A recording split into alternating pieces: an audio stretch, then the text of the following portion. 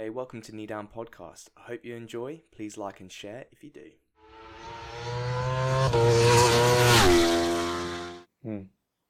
All right. Well, let's get started. Welcome to Knee Down Podcast. Thanks for having me. I'm Aaron and I'm joined with Paros. Hello. Thanks for joining, buddy. So, I know Paros from Track Day Fitness, and he was one of my clients pre-lockdown madness. And we made some pretty sweet progress and now got pretty close, and we love motorbikes and good to talk even across the world, because you are where? I'm in Sydney, Australia. Yeah, buddy. And I'm in England. No, we did make some serious progress. It was cool to find someone, even though it was across the other side of the planet, who was taking fitness and motorcycling just as seriously as I was.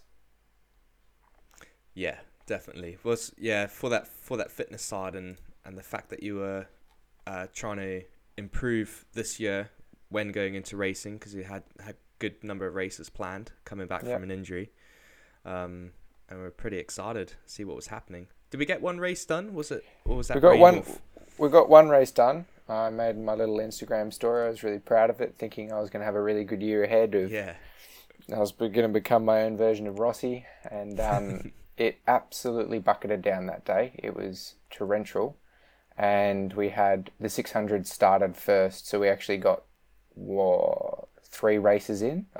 Quali and 2 races, whereas most people only got quali and 1 race. So we got the most out of the day, and I qualified 5th and finished 9th, so felt pretty good.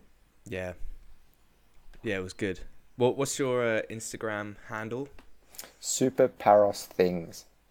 There you go. Worth a follow. I'm loving the current videos that you're putting up. Just like your day trip on board? That's it. I finally got a good GoPro and the opportunity to show off the road bike, the Ducati, as much as the race bike. Yeah, jealous that you got 2 bikes. Yeah. Should jump on it. It's a great feeling. Yeah, it's all about that money though. Well, what money? Yeah, bloody hell. Everyone who's like us, not a professional, just a working individual who loves motorbikes, just like, cheers. Yeah, that's it. There's that meme from Tiger King where it's like, I'm never going to actually recover from this. It's like, welcome to motorbikes. Yep, that's every day at the track. Yeah, man. Oh, man. Oh, so we'll get on to that. So what I thought we'll chat about is some MotoGP news. Have you been following any of the news? No, I listened to your last podcast, which brought me up to speed. Okay, sweet. Well, I've got a few little things, and I'll see what your thoughts are. Yeah. And then we'll have a little bit of chat about Track Day, see what's going on in Oz, what's going on in England, because I had a little look at the new COVID rules as well, for garages and things like that. And then I think we'll just continue what we started on at the beginning with a little bit of fitness. Sounds good. How we go for the next hour. In terms of MotoGP, so I thought it was game over. Like they announced that Japan was going to be cancelled, but on the 29th of May, just did some digging this morning, and the most irritating thing is it's not on the MotoGP website. This is from a independent news person who's done their own research, and they found that it is going to be broken down basically into just Spain, or at least in Europe. So 19th of July, so it's in Italian too, so I had to go on Google Translate because it was 19 Luglio 2020. I was like, what is that? Is that going to be June? Anyway, Jerez on the 19th of July and the 26th of July. So they're going to be doing multiple races at the same track by the looks of things. So hopefully July, we're going to get started some MotoGP. That's so soon. I'm surprised that it's not on the main website. Yeah. Well, I had a look this morning to see what the crack was. And the only reason I saw it is because I stumbled across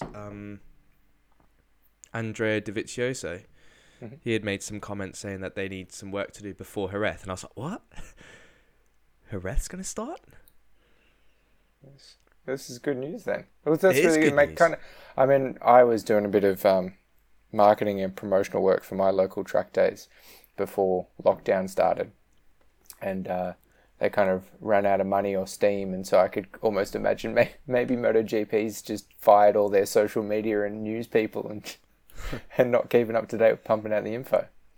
Maybe. I don't know. They can't. They must. They must have enough money. Surely. The amount we pay for tickets. Oh, I know. I think it was. The thing is though, what I found living in Oz is that things are quite a lot more expensive there. So the tickets were like Phillip Island. I think they were pretty cheeky. And also because Australia's so bloody massive as well. Like to travel there as well, it's a case of getting there, staying. So you got your hotels and things like that. Whereas Silverstone is pretty, I think, central for a lot of people. So how long does it take you to drive to Silverstone? So I rode up last year, and I think it was hour and 20. Okay, if I ride to Phillip Island, it takes about 13 hours. Yeah. Oh God, on your Duke as well. Yeah. Wouldn't be too bad, but it's not an absolute adventure tour, is it? No, not really. Bit of a sore back. Yeah, man, we drove down there. It was like 8 hours. Just did it in one stint. Yeah. Pretty savage. But that's exciting. We got MotoGP coming. So as of July, 19th of July is going to be the first race.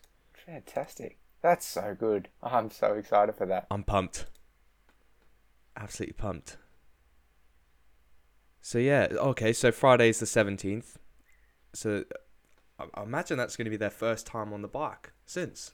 I haven't seen anything about any riders getting any testing or anything like that.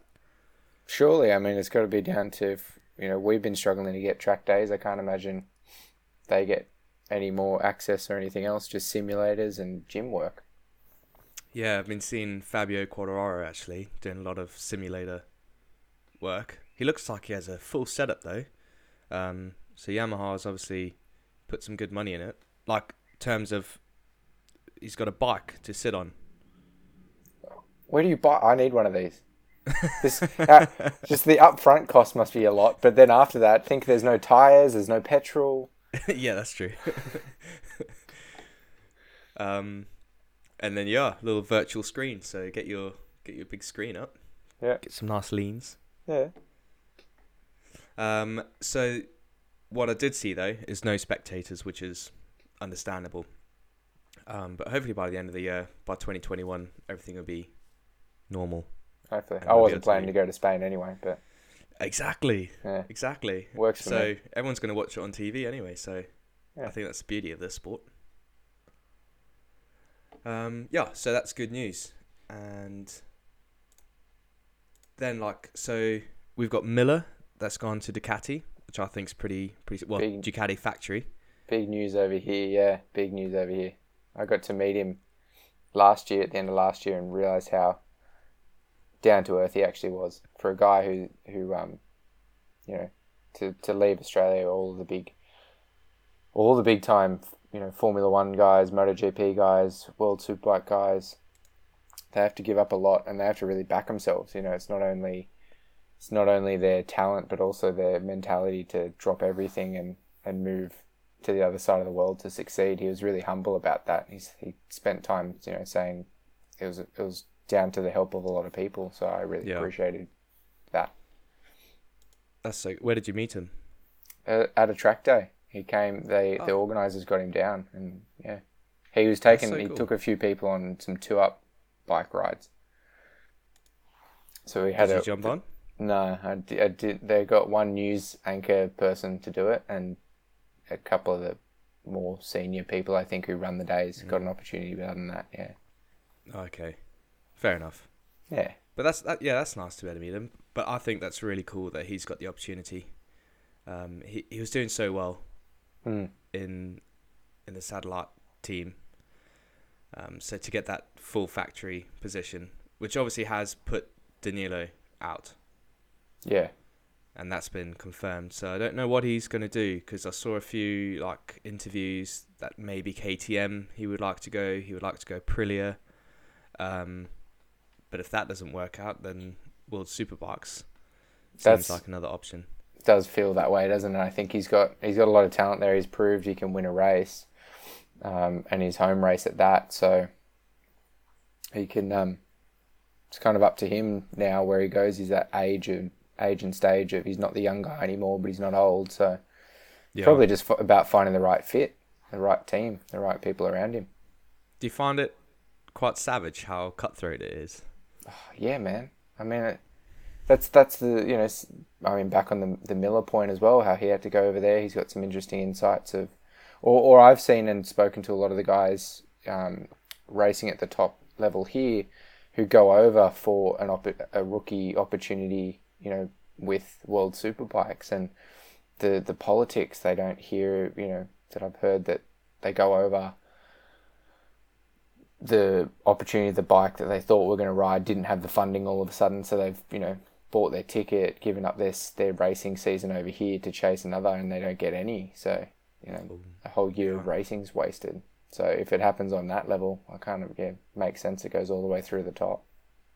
Yeah, it's pretty intense as a sport, because it's all down. You're by yourself, so you don't perform, and then see you later, catch you later.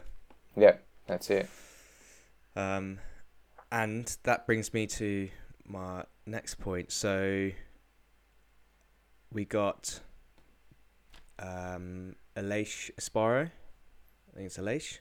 He's moved. Well, he's not signed his contract. Is it Aleix Espargaro from KTM, or is it Aleix Aprilia? Pole. It's Pole.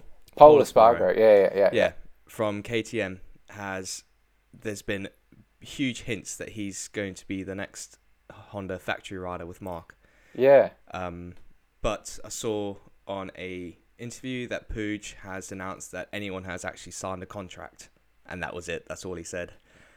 So no hints there, which is standard. But I think everyone might be right, like it usually is the case with all these reporters. They're pretty nifty, pretty sneaky. It's not a big paddock, so it's not like Formula One where it's hidden behind a lot of walls. There's a lot of the people who are passionate about it are right there, so they're going to find out pretty quick. You'd hope, anyway. Yeah. So what do you reckon about that? Pole going to Honda and Alex Marquez? Well, that's the thing. That's like you said last week, that opportunity that we missed to see the two brothers in action. I'm kind of intrigued. Yeah. I would have thought that's where I would have almost wanted the team aspect of knowing how someone might work, how they might think, as much as it's up to the individual, like you say, that opportunity to know how someone thinks or how someone operates be pretty handy if they were brothers. But yeah, I did too.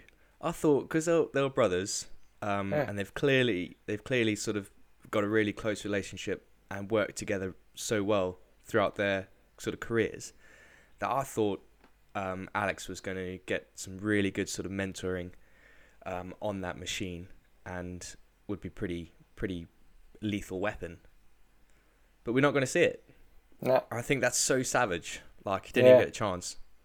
He'll be back. He'll be back. He'll be in some form. It could work out better for him. Everyone's got to come off the back of this year. You'd rather your first year be a full year rather than a one that's cut into pieces like 2020 is going to be. Yeah. Well, going by what we opened with, I mean, we might actually see a few races. So yeah, it is good. But yeah, didn't get to prove himself when we heard that news. We'll see what happens. We'll see. And then he might replace, so he might go to the LCR side of the garage. And from what I can tell, it's Carl Crutchlow who's going to be on the chopping block. Yeah, we've got one stepping up in Australia, and you got one stepping down for you guys. Yeah, for the UK. And apparently those two get along quite well as well. So yeah, so the commentators always go on about it when on MotoGP. So they obviously know each other pretty well. And then there was an interview where Carl was like, he's gonna, as soon as he's retired, he will help Jack as much as possible. He said that Jack's got the best potential, he reckons, to challenge Mark.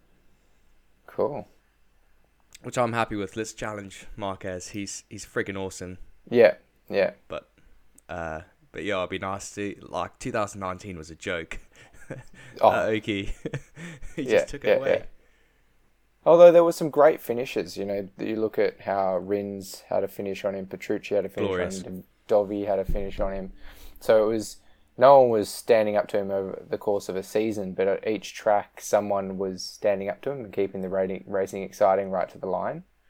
Yep. Fabio at the end of 2019. Yeah. He was putting some good pressure on. Yeah. It was great to see. But I'm glad that he's gone factory because that Petronas Yamaha, I know he got factory specs by the end of the season, but at the start of the season he was just getting destroyed on the straights, but he's still putting it. He's still putting it to everyone, which is amazing. That's it. It's got. I think that's got one of the best paint schemes, but other than that, it's missing all the other tech.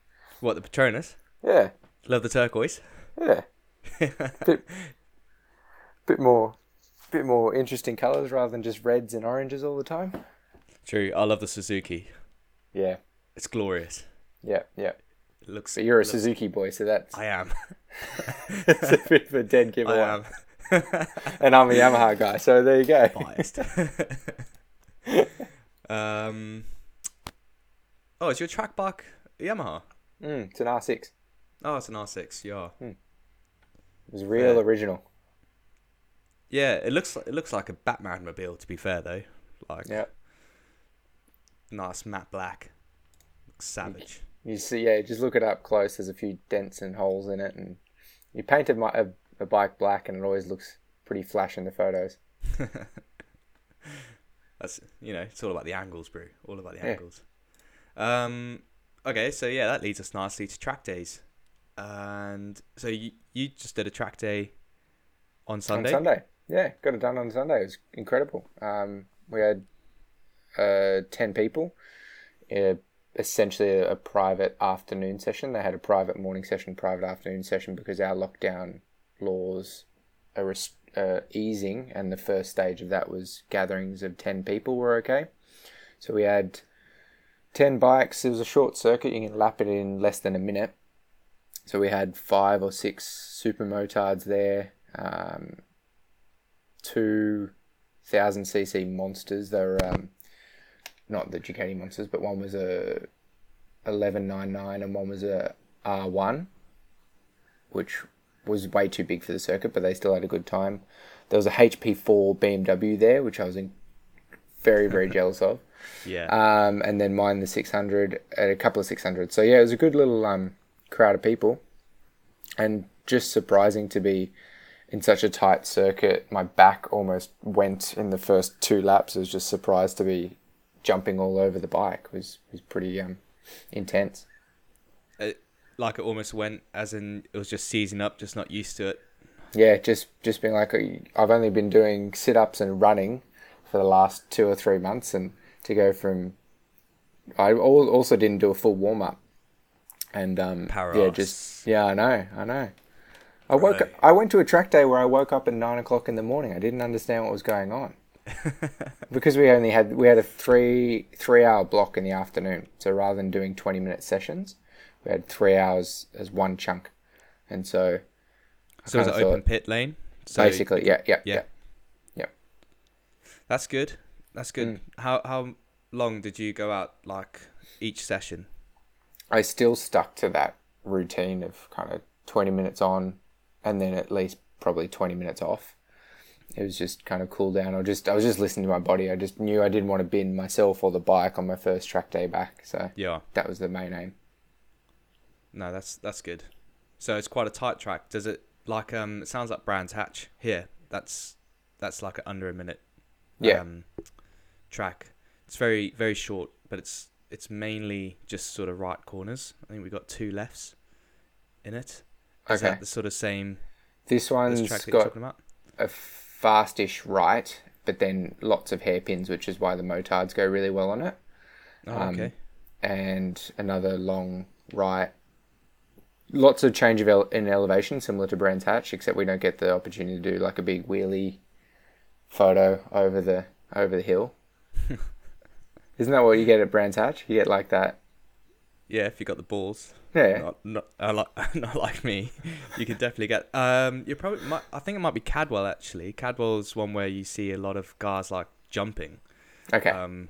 Because of the. I've never ridden there, but I'm guessing it's pretty hectic because you see a lot of like pictures. That's where we got to go. When I come over, and when we're both there, we'll rent a couple of bikes and we've got to get air underneath the tires. Yeah, that's got to be the aim. Dude, that's gonna be like motocross days. Yeah. Do you do motocross? I had a dirt bike when I was 3, but I didn't ride it all that much. I didn't have anyone else around me to ride too much with, and the big bike scared the crap out of me. So it got a few paddock runs and things like that. By the time I was 10, I stopped. Oh, fair enough. Yeah, I think because I was brought up in South Africa, so we were out on motorbikes heaps, and I think that's sort of that's what's kept me in the sport of motorbikes, and then the progression to the sort of superbike style, and now loving the road versus the dirt. Yeah, okay. Which is hectic. So having both and keeping them together.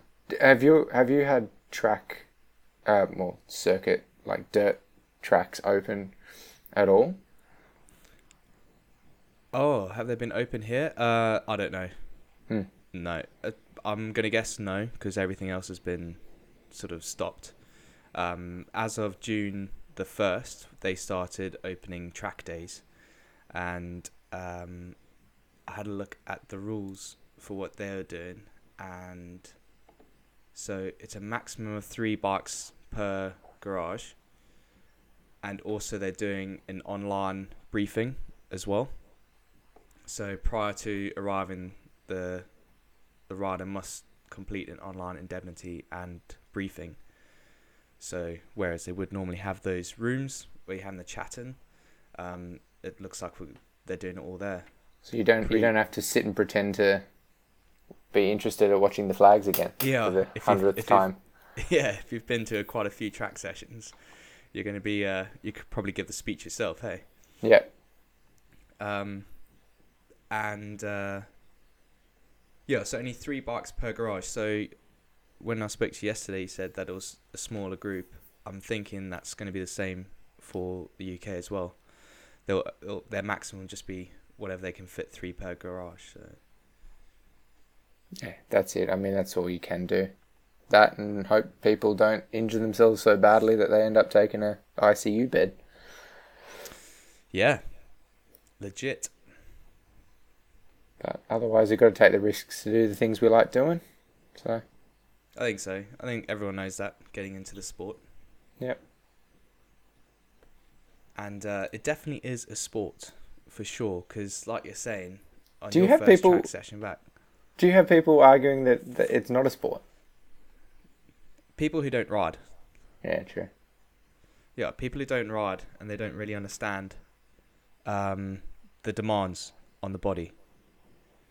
Yeah. And there's a huge there's a huge misconception that it's the machine doing majority of the work, which I mean it does do a lot of work. It does its role, but without the pilot, yeah.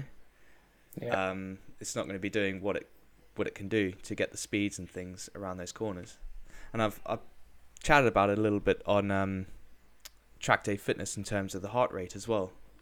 We get up to a near maximal heart rate, and it's held as well for majority of the race, or some of the research was taken from free practice.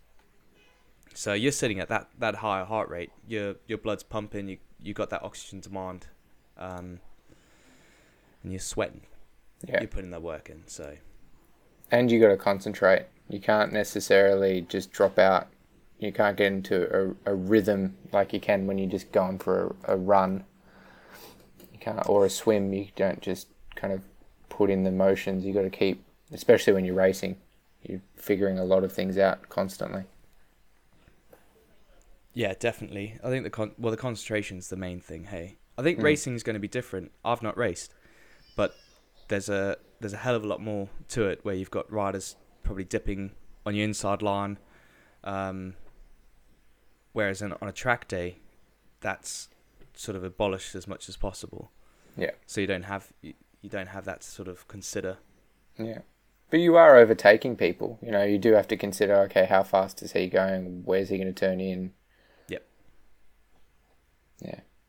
Now, I think concentration's it's the main one. I find a lot of people, they throughout the day, that's what's flagging the most, and it's probably down to general fitness, because not a lot of riders do their fitness, or even prepare the body ready to get on the bike, and then that's hindered. So I think probably maybe in a mental point of view, not everyone's preparing themselves, because again, they're thinking the bike's going to be doing the work. Yeah, definitely. Not thinking of themselves as an athlete, as someone who's going to be putting themselves under that much physical stress. When you do. And I learnt that from you. I mean, in that time, it took 6 months really of preparation, and in that time, practicing at my track days to go and do a warm up, go and do a stretch. It's the same as the gym routine. It's like, here are my 6. Here's my 5 minutes of warm up. Here are my 6 stretches that I usually do before I even think about getting on the bike. It's the same way I turn the bike on and warm it up. Not a lot of people practice the same thing for themselves. Yeah. And you see it, like, if you think about rugby or football, then you'll see the guys warming up pre-game. They'll be warming up on the sidelines. You got to prepare the muscles and get yourself ready, as opposed to jumping on cold and at high risk of injury, and also not as mobile, because if you haven't got that flexibility, and you're sitting on the bike and you're cramping up, and then that's the worst, especially if you've just like pushed it and you've got really excited and you start squeezing the whole body down a straight, and then you're cramping in your legs and you've got a corner coming up. So it's the worst. Let's not have that. It's the worst. It's the hip cramp that gets you.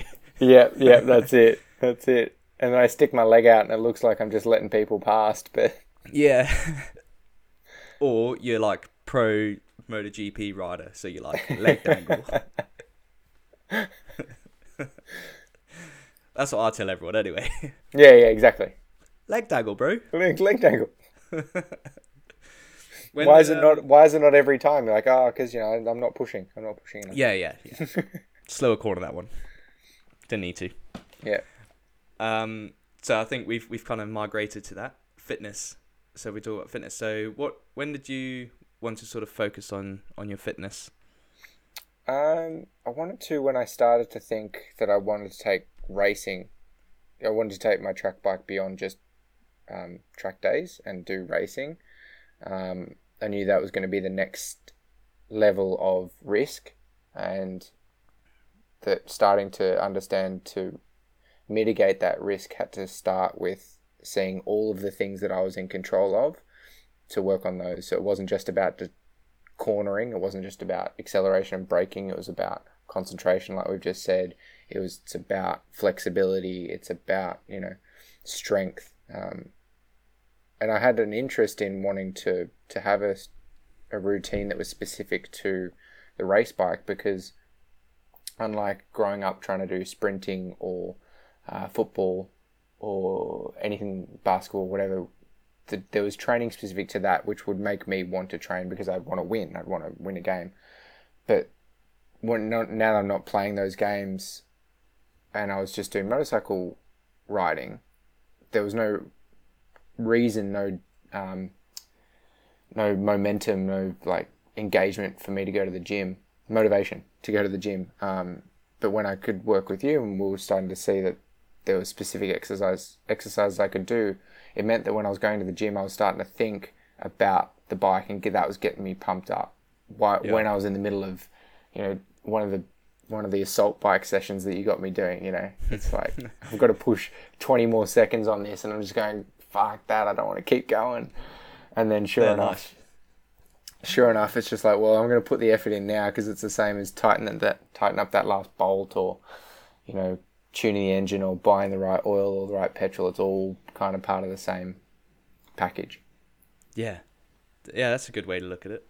Looking at keeping your body the same as how you keep your bike. Yeah, because we all love our bikes. That's it. We definitely do. When you were looking beforehand, did you do any like research on the internet and actually find anything that helped you improve your fitness as a motorcycle athlete? There was something I saw. I think there was someone had bothered to write up something around Marquez, or at least had photos of Marquez in the article, and then had a bunch of basic body weight exercises, which I never followed. I wrote them down. I found them in one of my notepads the other day with all my track notes, but I never bothered to do it because it was kind of general, just same old kind of thing. It didn't feel specific to what I was trying to do. Yeah, that's sort of what I found as well when I had a look. There was like maybe one or two sort of websites of sort of PT had sort of done a little bit where they had a client who was interested in riding, but there was nothing really constructive, and that's where I sort of thought that'd be a nice sort of avenue for me to focus my fitness training to help others, especially going from the sports science point of view. So I love the data. Yeah, love the data. You love a good spreadsheet. Yeah, I love it. I love a good spreadsheet, Brew. Give me the data all the time. It just helps you analyze things a lot better. It does. It was good to start using that as well. Really starting to see that. Yeah, I think, well, it gives you direction. You can also see what you've done. And I think that helps just your consistency and your accountability as well when you go for the next session. Because like if you don't have it down, you'll go to the next one and be like, oh, what did I push last week? And then you might do the same, and then you never actually stress that muscle to make it adapt. So you just stay at the same. You'll never get to that next level. And then we adjusted it as well, because we knew when your track sessions were coming up, and we knew when that race was, so we were able to sort of deload the body and get you ready, especially stopping things like anything that taxed your grip or your neck. Yeah. Because we didn't want that fatigued at all pre-racing. So. And bringing in the stretching, it was nice. It was just kind of good to know that I'd done all the work in the weeks beforehand. It's really good. I think something I didn't notice until 8 weeks to 10 weeks in, that you would then explain to me, okay, we were doing a 4-week block of I don't know, something, but then we'll move into a 4-week block of strength building. And so because I was just tuning in, logging on, looking at the Excel spreadsheet, putting in the, adding the weights, the bar and stuff, and just going and doing the exercises to cut that thought out. Suddenly when I stood back at the end of 4 weeks, you're like, okay, we're going to rest and do something different now. Like, oh, okay, I get it now. We're building to something. And so it allowed me to chill out in the week before, or if we change direction a bit, there was a new focus. Yeah, that was really handy. Yep, nice little blocks. Yeah, we had general adaptation just to get you ready, because you hadn't. That's it. Yeah. Gym trained, like done resistance work for a fair while. Most of the training was like 6 sort of years. running. Yeah. Yeah. So we had that general adaptation to get you ready, and then we had a nice sort of strength block. And then I think the race started to come in, so we had like a little maintenance phase. But the whole time, that stretch routine, the mobility work, and the training was all sort of in a nice routine. And then we try to keep that routine in terms of the stretching any track days that you did. Yeah. I think the most interesting thing that I found when working with you was thinking about the thermoregulation side of things. So, because Oz is so hot. Yes. Yeah. Yeah. Right, and I was like, how? What can we do to help your body? And we tried like you took like a little cooler bag, hey, Yeah. to one of your track days. I took some ice bricks and stuck them down my leathers to cool down. I just stuck them around my groin because I figured that was the biggest or under my arms or my neck or something like that. But that was because I could take half the suit off. That would cool down through evaporative cooling. But it was that kind of my legs would stay so warm, and I didn't want to take all my leathers off and put them all back on again. So I just stick an ice pack down there, which I didn't know. You explained to me how much tax there is on your body when you don't let it cool down.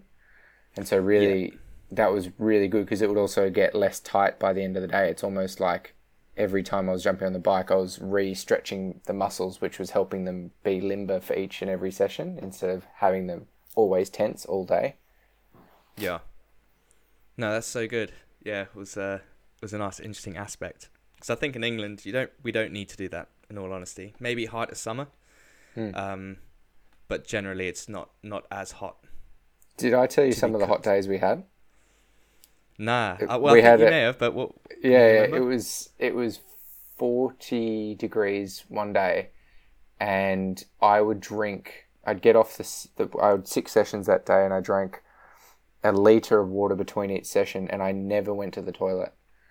Oof. I sweated all of that out, so it would have been like 6 litres, 7 litres of water on top of my usual intake, and it got me through the whole day. It meant that I actually had a full track day. There's a lot of people just packing it in after 4 sessions. Bowing out. Yeah. That's crazy. 40 degrees. That's Celsius. Yeah. So that's an absolute cooker. And once you've got your leathers on, and then you got your helmet on, and even though you do have that slight sort of that wind coming on you while on track, it doesn't cool the body down that much because you don't exactly have that much breathability in leathers because you want to keep them as basically as solid as possible. Yeah.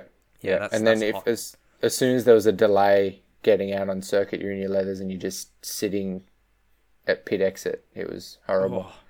Yeah.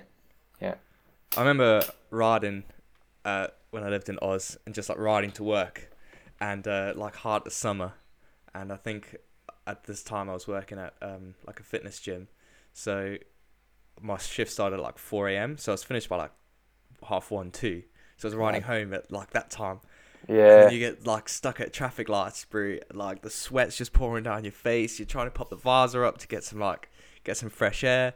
Yeah. Oh, it's the worst. And like I didn't want to not ride with any gear on, so I'd always have my leather jacket on, and like some Kevlar pants. I'm with you on that, man. I look at a few Uber Eats delivery scooter drivers and it scares the crap out of me. Yeah, it's the YouTubers, bro. They scare me. Yeah. What, Max Wrist and those guys? I think Max Wrist, he's like what he does on the roads. I don't agree with. It's it's more the other guys who on their sports bike, they'll thrash it down the highway, but they'll be in a t-shirt. Yes. Whereas Max Wrist, he's always in leathers. That's true. Yeah. So he does have his full kit always on. They're the kind of videos I end up watching at like 2 a.m. when I can't sleep, and all I start watching is videos of guys failing at wheeling, and then we're in a t-shirt and just having nightmares about that. Oh. See ya skin. No, thank you. Nah, but that happens, eh? I think because we like bikes, and obviously you'd like a bike page or whatever, and then your Facebook and YouTube and anything is just loaded with pointless videos. Scroll and watch.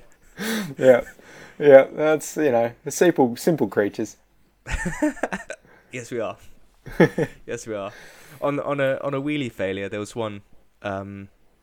So I think it was on Track Addicts. I think it's Track Addicts, the Facebook group in England. Yeah. And like all the boys were like, own up, who was this? Because I think it was in the UK, and it was in a car. They were videoing behind them, and there was a lad on a sports bike, and he kept looking behind him, and then he tries to pop a wheelie, and he just whacks it too hard, flips it, and then he was so lucky, bro, because there was another car on the other side of the road going forward, but it missed him. But yeah, just flopped it. Nice nightmare stuff. I can't wheelie anyway, so I don't even bother. That's probably why it scares me more, because I just imagine trying to do that, and I'd be one of those guys. Yeah. Hopefully not in a t-shirt, but... Exactly. He was in a t-shirt. Oh. Wally. Nah. I want to go to a wheelie school. Yeah. Yeah. Just to learn. That's the one where they got it on on the back of a truck, and you do... Have you seen those ones? I have seen them. Yeah, I've seen that. I don't think this one was, though. You use their bikes, and I think they've got that, like, a safety thing at the back. So if you go too far, it will at least catch the bike. Yep. So it can't fully flip. Yeah, I think that's what they have at this one that we're looking at. I tried one of those, like, machines. Have you tried that machine? No, I've seen videos, yeah. It was weird. It was super weird. I've power wheelied before. I think everyone. I've wheelied off the start of a race, yeah. But yeah, not like a super controlled. No, stand up ninja. The length of the straight kind of Simoncelli move. Yeah. Oh, brew. Yeah. Imagine doing that, because they do it at speed too. Cross the line. Yeah. Oh. That's the dream. I'm never going to win a world championship, but if I can do a stand-up wheelie, the length stand-up wheelie across a the length of my straight, if I ever win a race, I'll do it. Is there because I know like track days, like they crack down on wheelies. Is it the same at races? Yeah, of course. Like a show-off wheelie. If I'm going to win a race, I don't ever see myself winning a race. I plan to, but if I'll be bloody stoked if I do. So stoked to pop a wheelie. Yeah. I'll probably it'll be the first time I'll ever try it. Just cross the line first, so it's not an epic fail. Yeah. Fair. So the penalisation for doing it isn't like a 4-month ban or something stupid. No, I've just seen it where it's that's the end of your day. You got to go home. Yeah. Catch you later. Fair play. Well, we've chatted about GP, some track days, Oz versus England, and some fitness. Yeah, that's the Knee Down podcast. I did it right? Did I? You did it right, Bree. Yeah, nailed it. Well, thank you very much for joining today. Thanks, mate. Great chat to you, and hopefully we can do it again sometime.